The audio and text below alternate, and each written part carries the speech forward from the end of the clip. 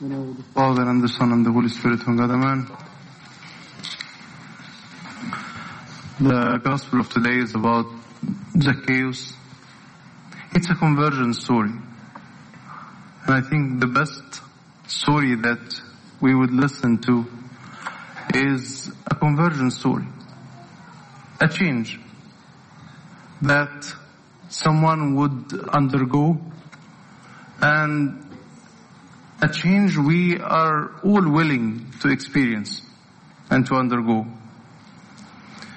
We are all looking for a change in our lives. But I want to ask two questions and try to answer those two questions. What would make a change in someone's life? And number two, what is the measure that there is a change happening in someone's life? So what triggers the change in someone's life, and what is the measure? How do we know that there is a change happening? I think we're looking to the story of Zacchaeus. I think he can help us, or the story can help us to get an answer to those two questions. And by the way, the reading from the book of Acts is also about a conversion story. The conversion of St. Paul, who was persecuting Christians who enjoyed a very privileged place or position among the Jews. But he gave up all of that. And he accepted to be persecuted. The one who was persecuting Christian became persecuted. And in one of his epistles, the second epistle to the Corinthians, he listed a long list of the persecution he went through. So again, the two questions we need to answer. What triggers a change in someone's life? And what is the measure? Let's begin by the first one. What triggers a change in someone's life? If you look to these two stories, Zacchaeus and St. Paul, what triggers the change? What triggers the change?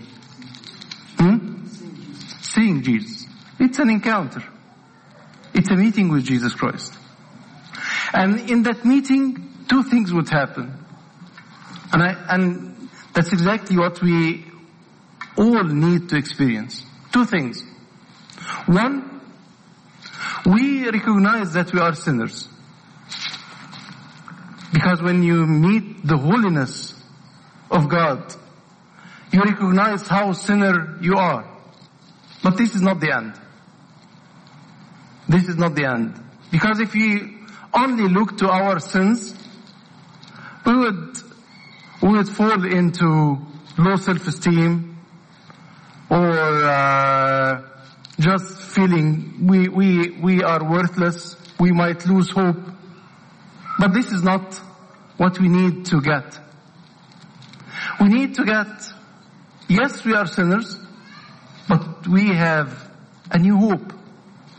The hope of forgiveness and the hope of transformation. The hope of a change in our lives.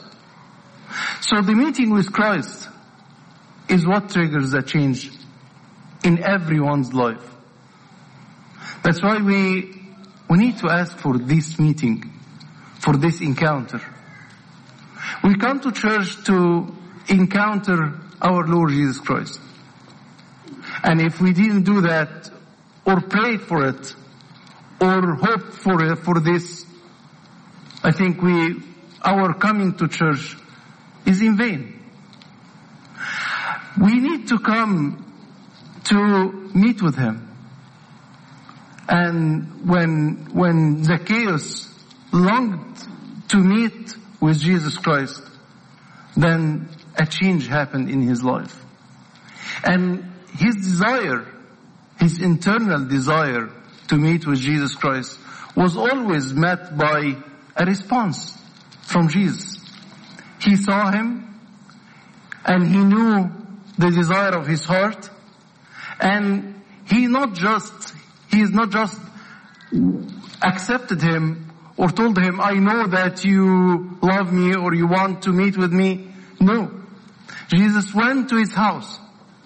And because of that, Jesus was condemned by the Jews, saying, this man, Jesus Christ, this man is going to sit and enter the houses of the sinners, because we know that the tax collectors were unjust people. They were taking from the people money more than they deserve. So the desire of Zacchaeus to meet with Jesus Christ was met by a response from him, from Jesus, to get into his house. And again, this is what triggers a change in his life. This would lead us to the second question. What are the signs of the change? When Jesus entered the house of Zacchaeus was overwhelmed.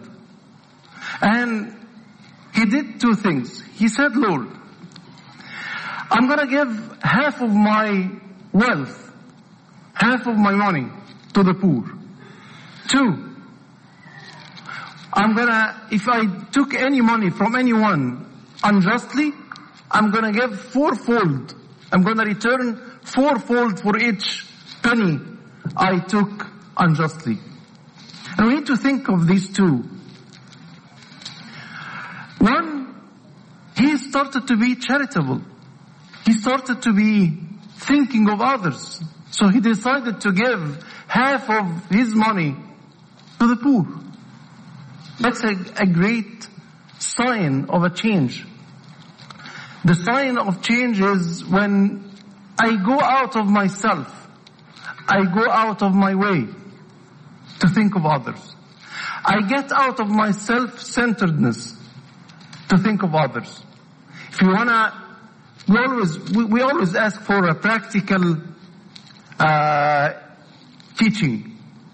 I think this is very practical. If you want to know if there is a change happening in your life, when you look for others, when you take care of others, when you get out of yourself to reach out to others, by all means, then you know that there is a change happening in you.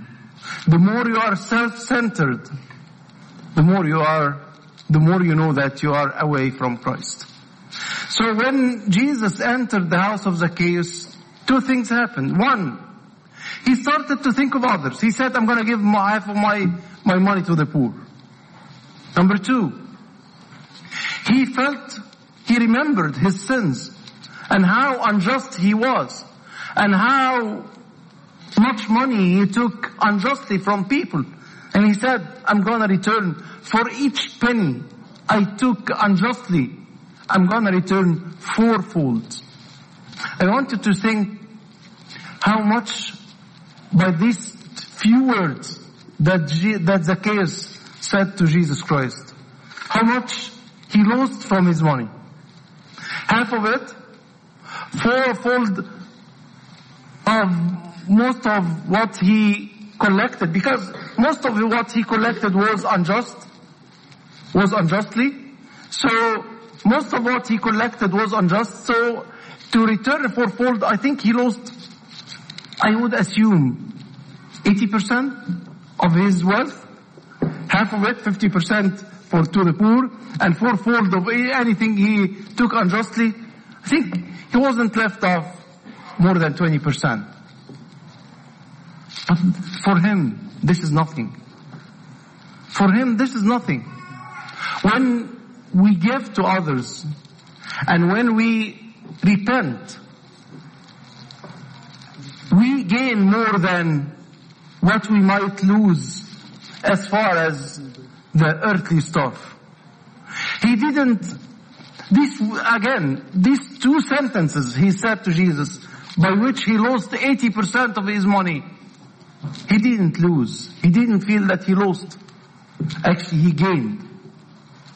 And the more we give, the more we gain. We might look like we are losing, but actually we are gaining. That's what Jesus said when he said, whoever loses himself will gain himself. And whoever will look for himself, he will lose himself.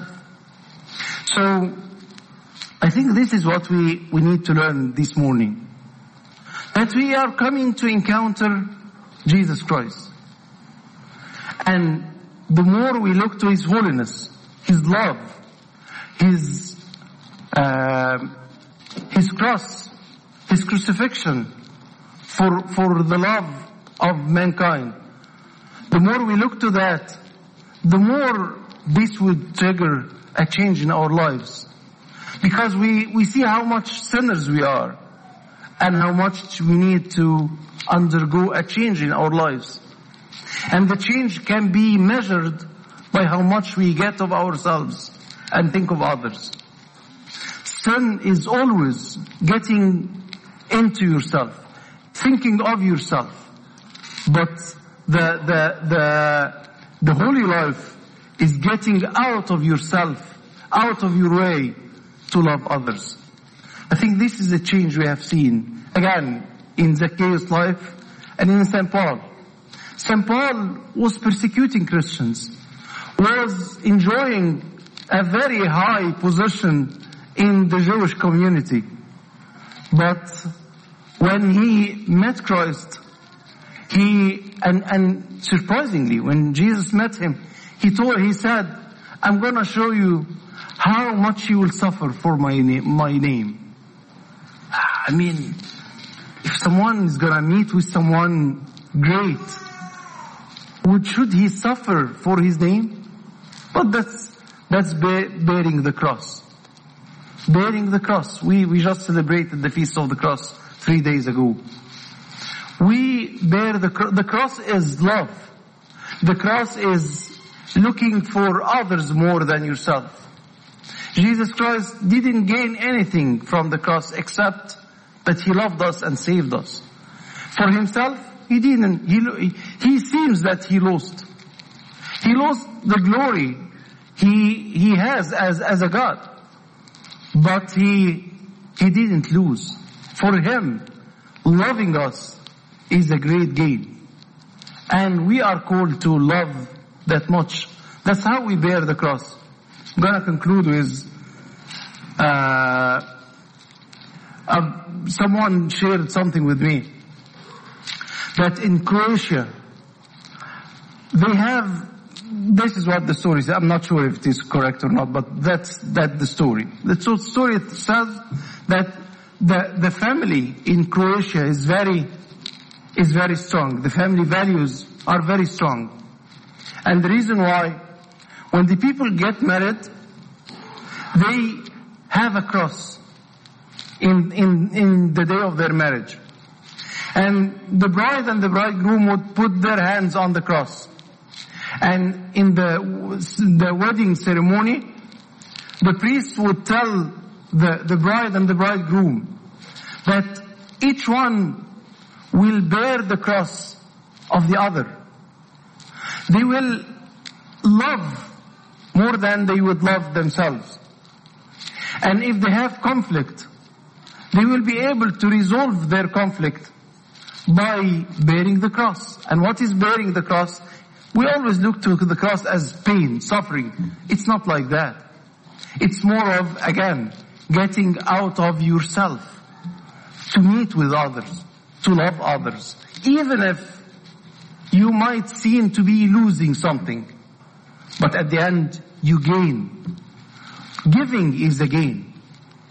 By the natural mind, giving means that you lose something. You give up something. So you have something and then you give it to someone else. So you don't have possession of it anymore. But from a Christian perspective, giving is gain. Because that's imitation of Christ. And that's the sign of a change. That's why the family, as the story says, in Croatia, is intact, because they understand. They understand that everyone is giving himself to the other. Love, as presented in the world, is something that gives me satisfaction. We all look for love, but love that satisfies me. And I don't remember if I told you this before or not. Once I was passing at one of the airports, and I found two books, one over the other, on one of the bookstores. And one of them is I Love Me. That's the name of the book. And I think the subtitle is The Science of Self-Love. And the other book was, I think something goes along the same lines. The idea of, the name of the book was How to Love Yourself, and the subtitle, and very tiny print, it says, and sometimes others also. So love yourself. That's the mind of the world. Love yourself. But the mind of Christ is love others. I mean, we always say the 7 Habits, the book of Stephen Covey, think win-win. For Christianity, there is lose-win. I lose for someone to win.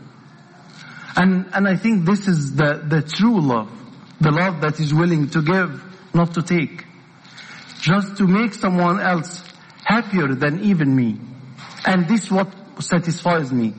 Again, the love as it presented by the word, that is something giving me satisfaction.